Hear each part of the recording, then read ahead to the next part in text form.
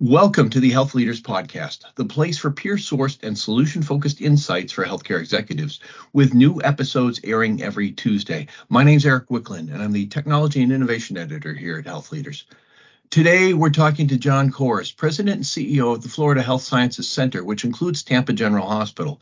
Since taking the helm in 2017, he's created one of the most innovative health systems in the country, one with an impressive array of new programs and an ambitious master facility plan.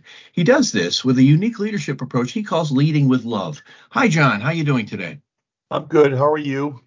I am fine, and thanks very much for joining this podcast. Great to be with you.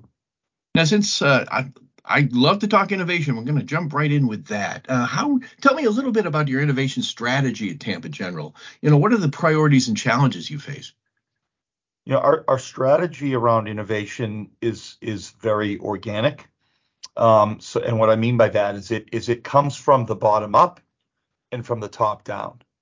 And so what we expect in our culture is we expect every single one of our team members to innovate. We expect every one of our team members to challenge the status quo. We expect every one of our team members to ask difficult questions and be constructively critical when looking at processes and systems. At the same time, we expect our leaders to think innovatively. We expect our leaders to be appropriately disruptive when it comes to looking at the industry and finding new and better ways to do our work. And then those two sort of approaches meet in the middle. And what you create over time, because this does take time, what you create is a very innovative, dynamic, collaborative environment. Yeah, disruption it's a popular term in healthcare now. We just got back from the health conference out in Vegas, which seemed to be dominated by disruptors. How do you define disruption in healthcare? Well, you're right. The word the whole concept of being a disruptor or being disruptive in a good way is sort of in vogue right now. I believe one of the ways we're going to sort of untie the Gordian knot of healthcare in our industry is sort of by innovating from the inside out. I think it's important that health systems get comfortable with collaborating with venture capital and private equity. I think health systems need to get comfortable with tapping entrepreneurs with innovative ideas, innovative solutions to some of the toughest problems in healthcare. But I also think it's important that health systems get really comfortable with disrupting themselves from the inside out. And I'll give you a very quick example. Mm-hmm. We have built a hospital at home service line. We built that service line in collaboration with Shields Health Innovations. And Shields Health Innovations is a group of venture capital folks, private equity folks, entrepreneurs, real innovators in the Shields organization that partners with health systems like ours. And we literally built the hospital at home platform inside the walls of our institution.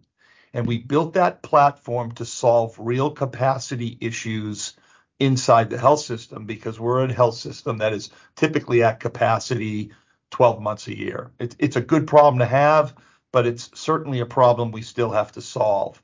So we identified the problem. We brought the team together through a partnership with Shields, and we built a set of services and products to solve the problem. We've done that. We've been running hospital at home inside the walls of TGH specifically for over a year with great results, better service, better quality, for example, in the form of readmission rates. Our readmission rate at hospital at home is 4% right now and has been running at 4% for at least the last 6 months. And what we're also now doing is we created a company called Shields at Home, and we own it with them. It's a 50-50 joint venture, and we're now selling those products, those services, and the processes that go into building hospital at home to other providers across the country, other health systems across the country. That's a good example of looking yourself in the mirror, identifying the real problems that are plaguing you. In this case, the example I'm using is a capacity issue, and then figuring out innovative ways to solve the problem with a partner. And in our case, we chose Shields because they share the same vision of healthcare. They share the same values around healthcare. And they're some of the most innovative people I've ever worked with. And they're real operators. And so that's what I mean by disrupting from within, leveraging venture capital, private equity, and a business and entrepreneurs to help solve real problems. It's been a huge win for us. It sounds like it's a strategy based more on collaboration than competition. 100%, very well said. We need to do a better job in our industry at collaborating and partnering with people than we have historically done. Yes. Nice. Now, what are the challenges you're facing in developing this innovation strategy and putting it to use? It's very difficult to be truly innovative in healthcare. It's a slog. I'll be very candid about it. Our industry is dynamic. Our industry is filled with wonderful people doing really important work. But our industry tends to be slow. It tends to be fragmented. It tends to be siloed.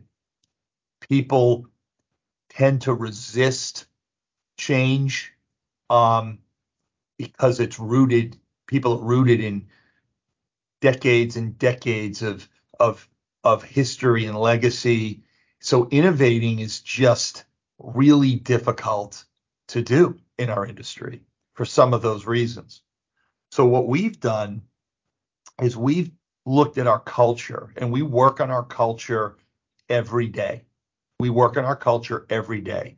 And we are creating, and we have created, but we're continuing to curate and create a culture that is predicated on what we just talked about. It's this idea of trying new things, exploring new ideas, building new programs, failing fast, learning from our failures, picking ourselves up, dusting ourselves off, and pushing ourselves forward. That's all about culture. And changing culture takes time. You have to be intentional about the work. And so we've really, really focused on building a culture of true innovation. And like I said at the beginning of the podcast, from the bottom up and from the top down, that's what we're working on. And I'll tell you, Eric, it works. I mean, if you look at our performance as a health system over the last 5 or 6 years, it's been breathtaking to see what this team has been able to accomplish. And when people ask me around the country, and quite frankly, in other parts of the world, how are you doing the work that you're doing? I tell them it's based on our culture of innovation that constantly is being curated every day. Nice. Now, with innovation, with this strategy, a lot of these new tools, technologies, you need money, and in this economy, there's not a lot of money to be spent on new ideas and technologies, especially in healthcare. How do you get hospital leadership on board with funding for innovation? You've got to. You're absolutely right. Again, a great observation. It's a tough market right now because the industry's faced with all sorts of headwinds. However, the way we do it, and the way I would suggest others do it, is you've got to look at the clear ROI. Okay, so what we do is we'll look at a project, we'll look at an initiative, we'll look at a business, and if there's a clear ROI, we'll do it. Or if the solution can make a real difference in quality, in patient safety, we're on a journey of becoming a highly reliable organization from the quality kind of perspective. If it fits within that journey related to high reliability, we'll also do the project and we will find the money. I would submit to you that most big systems like us have access to capital. It's just a matter of what you prioritize and where you place those dollars. And how we do it is we do it based on a traditional ROI, but we also do it based on the journey that we're on from a quality, safety, and clinical outcome perspective. And the team makes very good decisions around that. And there are trade-offs. You can't do everything. You can't say yes to everything. It has to tie to your strategic plan and your vision. When you put all that together, it really works. It works. I mean, we're doing it. I gave you an example with Hospital at Home and the Shields organization. We're making this happen. And if it can be done at Florida Health Sciences Center and all of the family of businesses that make up the Florida Health Sciences Center, it can be done in any health system in America. Yeah, certainly. Hospital at Home is an interesting program that's pretty much born out of the pandemic and born out of the pandemic, supported by our federal government. Yeah. And it's a truly innovative program that has been an enormous win for health systems that have embraced Hospital at Home from not just like I said, not just from a service perspective, but from a clinical outcomes perspective as well. Yeah. And patients love it. Eric, patients love it. They absolutely adore it. Certainly. Yeah. Who wouldn't want to recover at home rather than in a hospital? Exactly. Now, with these programs, these new programs, these new technologies, do you feel that ROI or the value has changed? Are you looking at different benchmarks now than you used to look to determine whether something is sustainable? Yeah, that's a great question. We're looking at ROI over years, not over a year or a quarter. Mm-hmm. A lot of health systems want to see an ROI in the first quarter or two that they implement the new solution, or a lot of systems want to see an ROI in the first year or two. We look a bit longer term. We look, what does it look like in 3 years? What does it look like in 5 years? Now, if you're not a system that is either capable of doing that or unwilling to do it, then innovating is going to be harder, because true innovation doesn't necessarily add value day one. Now, don't get me wrong. There's plenty of really interesting work out there that can add immediate value to health systems. But most of the time, innovating and building new programs and building new services and improving performance takes time, and you have to think of it longitudinally. And when you start thinking about things in 3 to 5 year increments, the way you make decisions change. And what I try to encourage my team to do is look at these innovations over a 3 to 5 year time horizon. Don't try to make a decision based on the first 3 months or 6 months or 12 months, particularly the big ones. Hospital at Home, just because I'm using that as an example, and we've got dozens of examples, but most people listening can relate to Hospital at Home because lots of people are doing it and most people have heard about it. Hospital at Home is not we're going to see the results of Hospital at Home within the first 3, 6, or 12 months. Our plan was we're going to invest in Hospital at Home, and we're going to look at the impact it has on our health system and the patients we care for over 3 to 5 years. When you start looking at it like that, Eric, you start making different and better decisions, in my opinion. It's certainly a facet of innovation that you have to look at long-term results. Is that okay with your CFO, not seeing a return for 3 to 5 years? Not always. Not always. I have a wonderful, wonderful CFO. I always joke with Mark and I share with the team. He is a CFO with a really big heart, and he is a CFO that understands the importance of strategy, but he's also very practical, and he has his hands firmly on the financial steering wheel of the health system. So it's a give and take. It's a push and pull. We have really good dialogue, and in some cases, we argue with each other in a healthy way. But we're both here for the exact same reason, to make sure that the health and wellness of this organization is not only stable and growing, but is stable and growing for the next 20, 25, 50 years. So we think like that a little bit. And so it's a very healthy relationship. And I love when he coaches up. I love when he pushes me. And I love when sometimes he just says, no, John, and this is why I don't think we should do it. I mean, ultimately, as the CEO, and any CEO listening, you ultimately have the final word, and you can vote your 51%. But I encourage my team to coach up. I encourage my team to be constructively critical. And my CFO does a very good job at that. And that's that push and pull when we're meeting. We just met actually before this podcast. And we were taught we're ending, we're a September 30th health system. We're ending a really successful year right now. So our fiscal year started October 1st. So we're in the first 3 weeks of fiscal year 24. We just ended fiscal year 23 in a really, really good spot, not just financially, but from a quality perspective and clinical outcomes perspective and safety perspective. But we were just debating about the first quarter of 2024 and where we need to be careful and where we need to be a bit slower in certain things and where we need to accelerate some other projects. And it's a very healthy conversation going back and forth. So yeah, I can make my CFO anxious a little bit because I'm always pushing the organization forward. But it's a very good relationship where we hold each other both accountable for the decisions that we're making. I mean, I'm blessed to have him. I mean, he's a special person. That's great. Okay, we've talked hospital home as one of these new endeavors.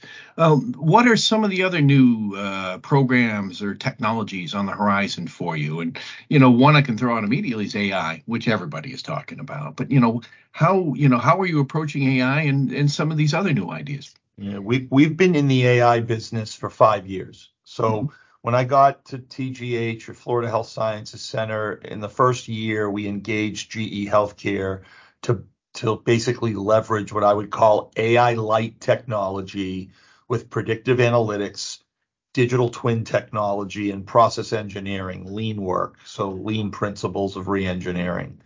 We built together a 8,000 square foot care coordination center called CareCom that is basically the central nervous system of the entire health system.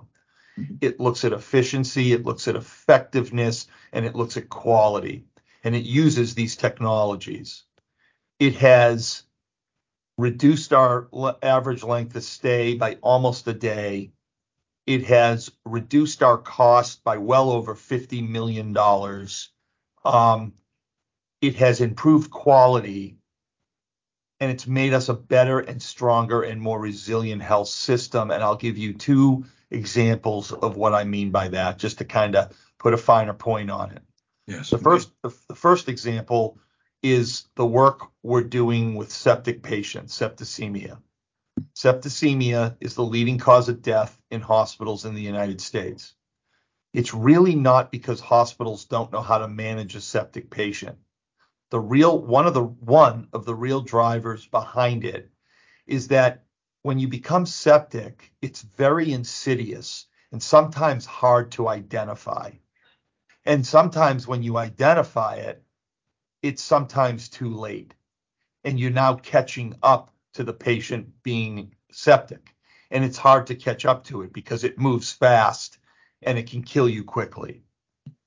What we've done is we have brought in, through our work in our care coordination center, we've built some tile technology, and it's mostly predictive analytics, a little bit of AI, lots of process engineering, but 24 hours a day, 7 days a week, we've built a tile technology that monitors 14 clinical indicators on a patient that is septic. If any of those clinical indicators go the wrong way, we are able to dispatch diagnostic technology, therapeutic technology, and multidisciplinary teams to the bedside of that patient proactively.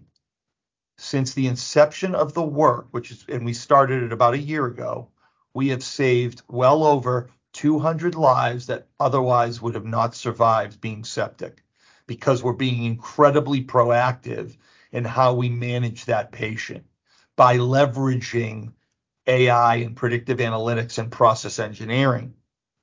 It's been an enormous win. And for the listeners to think about this is over 200 men and women that get to go back to their homes, back to their families, and back to their lives. It's very powerful.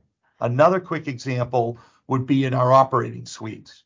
Mm-hmm. Our hospital has, we do about 47,000 surgeries a year. And the 47,000 surgeries a year out of our main facility, that's a lot of surgery. We now have technology that allows us to identify not only what type of patient we have in one of our ORs, but where that patient needs to go once they leave the OR, so they go to the right bed the first time. And we're monitoring capacity and utilization on these specialty units, and the systems are telling us that this patient that just came out of neurosurgery goes to this type of ICU or this type of neuro unit with this type of support. And we're doing that several days in advance of the patient coming into the hospital, that we already have an idea on where that patient is going to be placed after surgery. That's light AI, that's predictive analytics, that's powerful.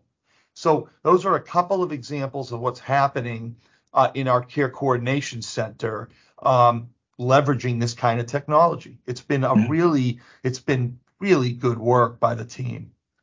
And some nice clinical outcomes from that as well. Outstanding clinical outcomes. And we also use an organization called Palantir. They have been incredibly impactful to our organization. Great. Anything with ChatGPT just yet, or is that still on the horizon? Well, I mean, I use ChatGPT to write poems to my wife and kids. That seems like it's kind of fun and novel. Yeah. I wrote my first poem to my wife, and she loved it. And then she was, I think an hour later, she called me. She's like, "You didn't write this. There's no way you wrote this." And I said, "Well, in the interest of being completely candid, I didn't write it. I just told ChatGPT what I wanted to say, and it produced this wonderful poem." I was fooling around with it. I think ChatGPT has an incredible future. We're exploring it. Look, we've got to be careful in our industry not to get swept up in the AI craze. Yes. What we've done is we've sort of bifurcated the organization. We use AI right now on the business side of our operations. So we use AI for coding. We use AI for revenue work. We use AI for that kind of work. On the clinical side, we're taking a much more cautious view on it, because if you get too excited about AI and you use AI too quickly in the clinical setting, you could unintentionally hurt a patient. You want to be very thoughtful about this. You want to be slow about it. And you want to take your time, everybody. I mean, it's exciting. I get it. And lots of health systems now have chief AI officers and all sorts of things like that. We're not looking at it that way. We're being very deliberate, very thoughtful. And like I said, we've sort of split the organization in two. We use AI now for business operations, and we're using AI for clinical operations, but we're doing it very slowly. And I just gave you two examples of how we're using it, and it's having an impact. But that's kind of how we look at it. My final word on this would be, is AI here to stay? Absolutely. Am I excited to see it evolve and build and grow? I absolutely am. Will it change the lives of the knowledge worker in our world? It will. Think of this for a second, and then we can leave this, because I'm sure we don't have time to go deeper. AI is going to change the lives of knowledge workers. It is it's analogous to the assembly line that was created in the industrial age and the impact it had on the blue collar worker. AI is basically going to do the same thing for the knowledge workers. It is powerful. It's very constructive, and if it used appropriately, it can change for the better the way we operate in our world. Yes, definitely. Yeah, I certainly love to keep talking about that, but yeah, being mindful of the fact that this we're getting to the end of this podcast, and I can't let you go without that one last question. I was told that your philosophy for management is leading with love. Can you tell me a little bit about that? Yeah, it actually ties to culture. Mm-hmm. It actually ties to this culture of innovation. So when I talk about leading with love, we lead with 4 attributes, and we train on this. Every one of our leaders goes through lots of training. That I personally teach along with a team of people. We lead with authenticity. We lead with transparency. We lead with kindness, and we lead with vulnerability. When you are your authentic self and you are genuine and you present yourself to the organization and to the teams you're responsible for as who you are, and you don't spend time trying to be something you aren't or something you think the organization wants you to be, you become very relatable to the people that you lead, excuse me. Number 2, when you're transparent and you share everything with your team. You share what's working, you share what's not working, you share the successes, you share the failures. Trust builds in the organization, right? Because people don't have to figure out who you are, and they don't have to guess if what you're saying is actually what's reality or not. They get to know you as a real person. Again, trust improves. If you need to be kind-hearted, you need to lead with love and empathy. This world needs it. Our country needs it. Our strength is our unity. Our strength is our diversity in thought and in all sorts of things. We need to bring that together. We need to bring people together through acts of kindness and understanding and love. And then finally, being vulnerable, admitting when you're wrong, admitting when you make a mistake, admitting when you don't know something. Very powerful. When you operate like that, 3 things happen in an organization. Trust improves, psychological safety improves, and team member engagement improves. And when you see those improvements happening, people become very innovative very quickly because they're not afraid if they fail, they'll get in trouble, for example. And what you start to notice is organizational performance starts to improve. And in my world, from a clinical perspective, from an operating perspective, and from a strategic perspective. I'll give you a couple of very quick examples to underscore that. In the last 5 years, this institution has grown its net revenue by over $1 billion. In the last 5 years, this institution has gone from 17 locations with one hospital, one big academic hospital, to 150 locations with 6 hospitals. In 5 years, we have improved our quality exponentially around clinical outcomes, safety, and quality. When you look at the performance of the organization and people ask me, how did you do that? And how are you outperforming most of the industry? It's our culture. It's how we lead our people. It's how we engage in conversations. It's how we innovate. And it's predicated on those 4 attributes.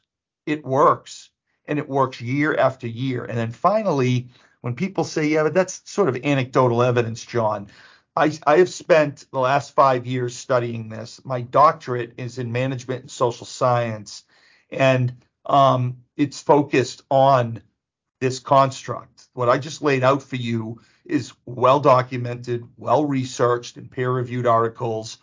And there's plenty of data that supports that what I just laid out for the listeners actually works. And there's a stickiness to it, Eric, meaning it's not the program of the month. It's culturally who we are. and there's a real stickiness to it in the organization, which is one of the reasons, not the only reason, but one of the reasons we've been able to perform well year after year. You are passionate about innovation and culture. Yeah, I am. I think, Eric, I am very passionate about it because our industry needs more of it.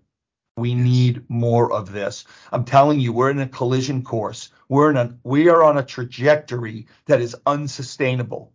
I believe the solutions to change the industry lie within the industry.